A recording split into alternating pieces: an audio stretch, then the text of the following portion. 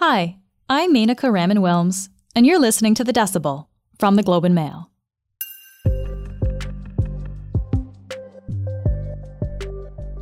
Projects like these demonstrate that our tech talent no longer has to look elsewhere to pursue their careers. We want them staying right here in Ontario, and we're bringing the jobs to them. Ontario has the talent, the skills, the drive, and today's announcement shows That's Ontario Premier Doug Ford earlier this week. He's talking about a plan by Facebook parent company, Meta, to bring 2,500 high-paying jobs to Canada and launch a new engineering hub in Toronto.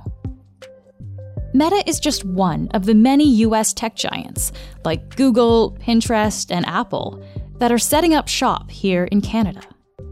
The tech landscape across the country is booming. It's great news for software engineers and computer programmers, but for Canadian tech companies, it's a problem. Today on the show, we have Globe technology reporter Josh O'Kane and economics reporter Matt Lundy. They'll tell us why Canadian tech companies are struggling to compete for top talent and what that means for the future of tech innovation in Canada. This is The Decibel.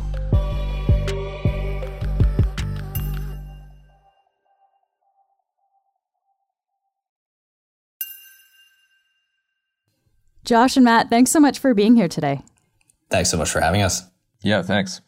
So to start, Matt, how would you describe the state of tech sector jobs in Canada right now? Well, it's been explosive. There were a couple months at the start of the pandemic when things went down very slightly, but ever since that point, summer of 2020, it's just been off to the races. If you look at the past couple of years, things like computer systems design, as the way that the government sort of categorizes it, that's up like 22% over the pandemic. It's around 60,000 jobs. That includes things like software developers, video game designers. If you look a little more broadly at STEM jobs, so that's science, technology, engineering, and math, we're talking like hundreds of thousands of jobs that have been added. And the thing is, those companies want more people as well. So Indeed Canada, which is a job search site, they've been tracking technology jobs, and the sharpest job growth that they're seeing is for higher wage jobs. So those with annual salaries over $81,000 a year, that's where they're seeing the most growth. So there's a lot of high-paying jobs, which seems like a pretty good thing there. But Josh, you have reported that Canada's tech sector has a labor problem. So why are people not working at Canadian companies? This has been an issue for quite a long time. I've been covering the sector for 4 or 5 years now, and this has been an ongoing theme. But during the pandemic, digital companies everywhere realized they could hire remotely, and they just started competing for the best talent, and salaries started shooting up. And these companies, particularly large US tech companies who are already being competitive, trying to hire the best engineers and developers and designers, they also have some of the world's biggest market capitalizations in history right now. And so they're able to actually throw this money around. What this does for Canadian companies, and, Canada has hundreds of really interesting mid-sized companies and smaller startups that are really trying to compete in the world, but they don't have all this revenue or this sort of money from investors that, big US Silicon Valley or broadly West Coast US companies have. And so they're now starting to have to scramble to match. And, in my conversations in the last 6 months with executives, just for, everyday stories, they're raising salaries 25, 30, 40% in some cases, wow, just to be able to compete with the sort of the giants of the United States. One thing that I think is pretty important here as well is that when tech executives talk about a labor shortage or difficulty finding workers, we should distinguish between that and, say, restaurants, right? Like, this is a very different type of labor shortage. With something like hospitality, their employment is not back to pre-pandemic levels, right? A lot of the people that were in that industry have moved on, and they decided, maybe we don't want to be in this industry anymore. Whereas in technology, that employment has gone up a lot, and now people are those companies are running up against what that sort of top line growth is, that they have done a lot of hiring, but frankly, they've raised a bunch of money and they need to hire more, and they need to justify the investments that people have made in them. And that's where they're coming into trouble. Matt, could you give us a sense of just the number of Canadian tech companies that are around and how big are we talking? Like when we're talking about tech companies, are we talking about these really small startups or significant size companies? Yeah, so as of 2020, there were around 44,000 ICT companies, that's information and communications technologies. And the vast majority of them are in fact very small. So we're talking the majority being under 10 employees. And at the top end, you're only talking about 120 companies that had 500 plus employees. So it is very much skewed towards small and mid-sized companies, which, really gets at the heart of the struggle here, which is that we're talking about largely tiny firms that in a lot of cases are going up against really big ones from the US. Josh, why does it matter if Canadian talent works for Canadian tech companies? Is that a big deal? So the real consequence here is that it could become increasingly hard to build a business if you can't afford a talent. We're a country with a government that routinely talks about building another 10 or 100 Shopifys. But how is a company like that going to get off the ground as a young company if everyone who wants to work for them would rather work for a Silicon Valley company that lets them work from their couch for $200,000 a year at age 25? This has consequences, for, investors hoping for more exciting companies on the Toronto Stock Exchange. And, given that some American giants have histories of extreme tax minimization, this could have consequences for government tax revenues in the future as well. But okay, so tax revenues is a significant thing. But I guess for the average worker, isn't it a good thing if they're getting to work for a company that pays them more money and actually pays them a competitive wage?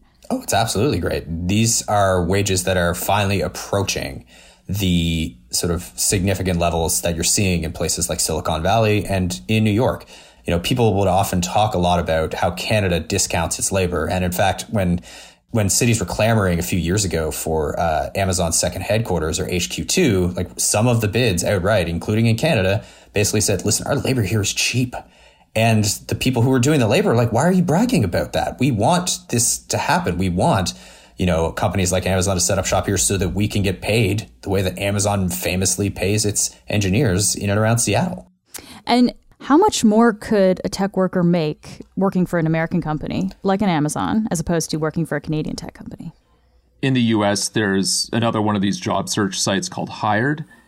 And last year, they came out with a report looking at tech salaries in a bunch of different markets across North America. Now, in the Bay Area, the average tech salary was like $165,000 US. Typically in the US, it was well above $100,000, generally above $130,000, depending on the market. With Toronto, once you converted our salaries into US dollars, you're looking at the low 90s, about $93,000 a year, which, for a lot of industries, that's huge money. But compared to the US, we're definitely a lot lower than what people get paid down there. A really interesting thing is that it's not even just competition between companies, but also just based on where you live for a single company. So just after we published this story, I heard of a remote Amazon worker. He lives on Vancouver Island. He makes $200,000 a year. He was offered $300,000 to join their Vancouver office, but he was offered $550,000 US for the same role just to go to Seattle, not too far away. So that really highlights just how much more money you can possibly make by going to the States. But at the same time, there is a cost savings there for American companies, which gives you an idea of why they're interested in Canada.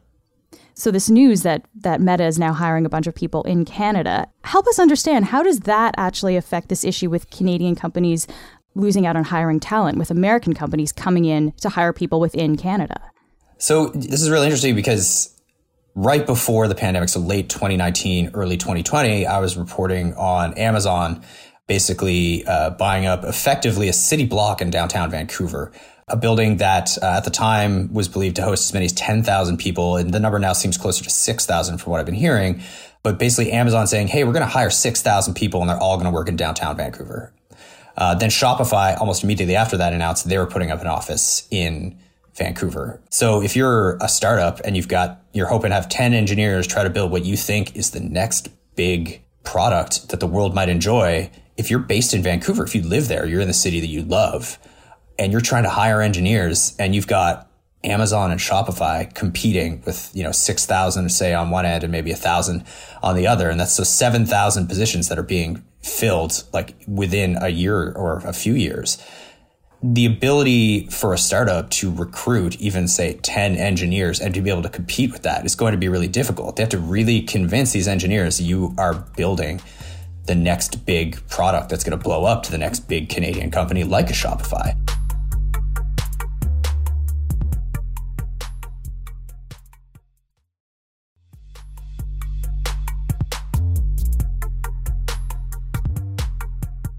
Maybe let's just take a step back and actually talk about some of these companies, or address some of these companies that we're talking about. Josh, I think when a lot of people think of Canadian tech companies, we think of Shopify. That's the big success story that a lot of us remember. But what are some of the other tech companies that are in this space? Yeah, so there's some really interesting companies like Constellation, OpenText, Descartes, and in fact, even BlackBerry is, it still exists on the TSX. It's still sort of one of the larger technology companies on the Toronto Stock Exchange.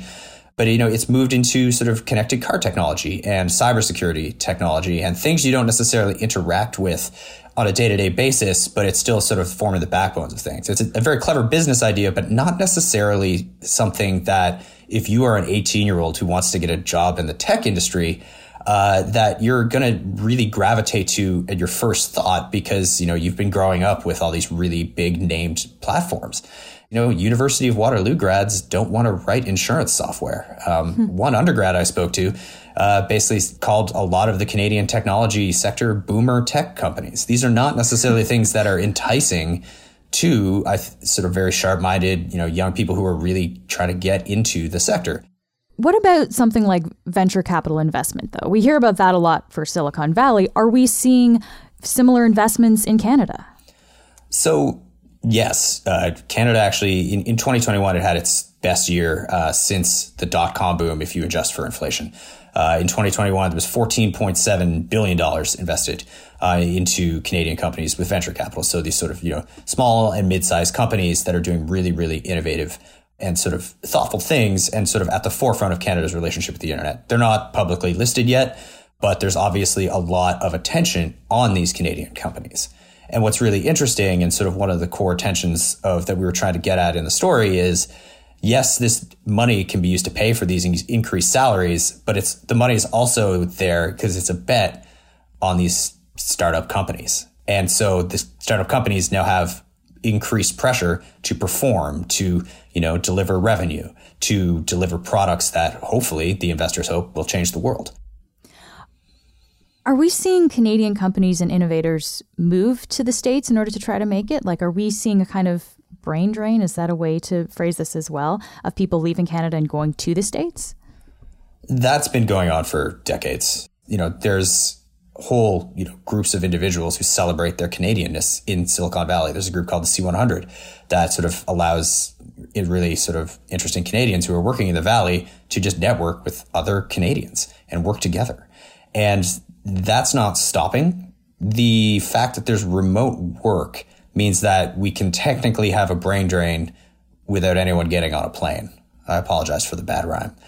But it's totally possible now that with all this remote work that this is functionally a brain drain. It just doesn't look like what a brain drain used to look like. Another thing to consider as well is Canada is not necessarily like the poor innocent victim in all of this either.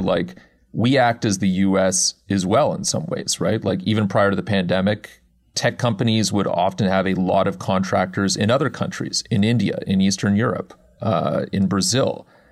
You might have your sort of core team of developers here, the more senior roles, but a lot of that sort of grunt work and fixing bugs, that was done by cheaper labor elsewhere. So I think that's something to consider and keep an eye on going forward, is the degree to which Canadian companies are outsourcing their work to other countries. And what role does government play in retaining Canadian talent? So one economist we spoke to for this story talked a lot about government supports to sort of offset salary costs as a possibility and to create more incentives for research and development. So to sort of help companies, encourage them to get into sort of figuring out products that they can then sell in the marketplace and sort of this economist sort of suggested, if we could refocus tax credit programs, for example, or launch the Advanced Research Agency that the Liberals announced in the last federal election, and really push forward with things like that to encourage more workers to come to the sector and sort of have a little bit more financial safety for these companies in order to be able to do that. One way that the government does try to help out a little bit, and this is just a little more broad in general, is ramping up its intake of immigrants. If you look at the number of permanent residents just over the next 3 years that we're set to bring into Canada, it's something in the neighborhood of like 1.3 million people, I think. And the Liberal Party has been pretty explicit on this, that this is partly aimed at easing labor shortages. Now, I think when they made their announcement, it was in something a little more, either construction or services friendly, but certainly they're also looking at tech as an area here where more people coming into the country helps out those companies. What have tech workers told you then about what it would take to make them stay in Canada working for a Canadian company? Fairer pay, exciting ideas. There are definitely exciting ideas, but they're not necessarily as aligned with fairer pay because it depends how early stage the company is. It's a risk to jump to a young startup. And something as well that Josh and I have come across quite a bit is that a lot of people do want to stay here, and a lot of them leave for several years and come back. Josh had this great anecdote about someone who wanted to buy real estate in Vancouver. It's so prohibitively expensive that they took a better paying job in New York so that they could save to buy a house in Vancouver. So there are people that want to stay, but the wages and the offers that they're getting aren't necessarily commensurate with their experience, their qualifications, and ultimately their life goals. That's such an interesting thing, that in order to afford a house in Vancouver, you move away for a bit, make a little bit more money in the States, and then come back and can afford that house. That's such an interesting space that we're in. Yeah, and it's not even like, in that case, that's someone who's going to New York City. It's not exactly a cheap place to go to save money to buy a house elsewhere, right? Like, it'd be one thing if someone was going to Austin or Columbus, Ohio, or some of these other emerging tech hubs, but this is someone who is going to New York, one of the most expensive cities in the world, to save to buy a home in another most expensive city in the world. Josh and Matt, thank you so much for taking the time to speak with us today. This is great. Thanks so much for having us. Yeah, thank you.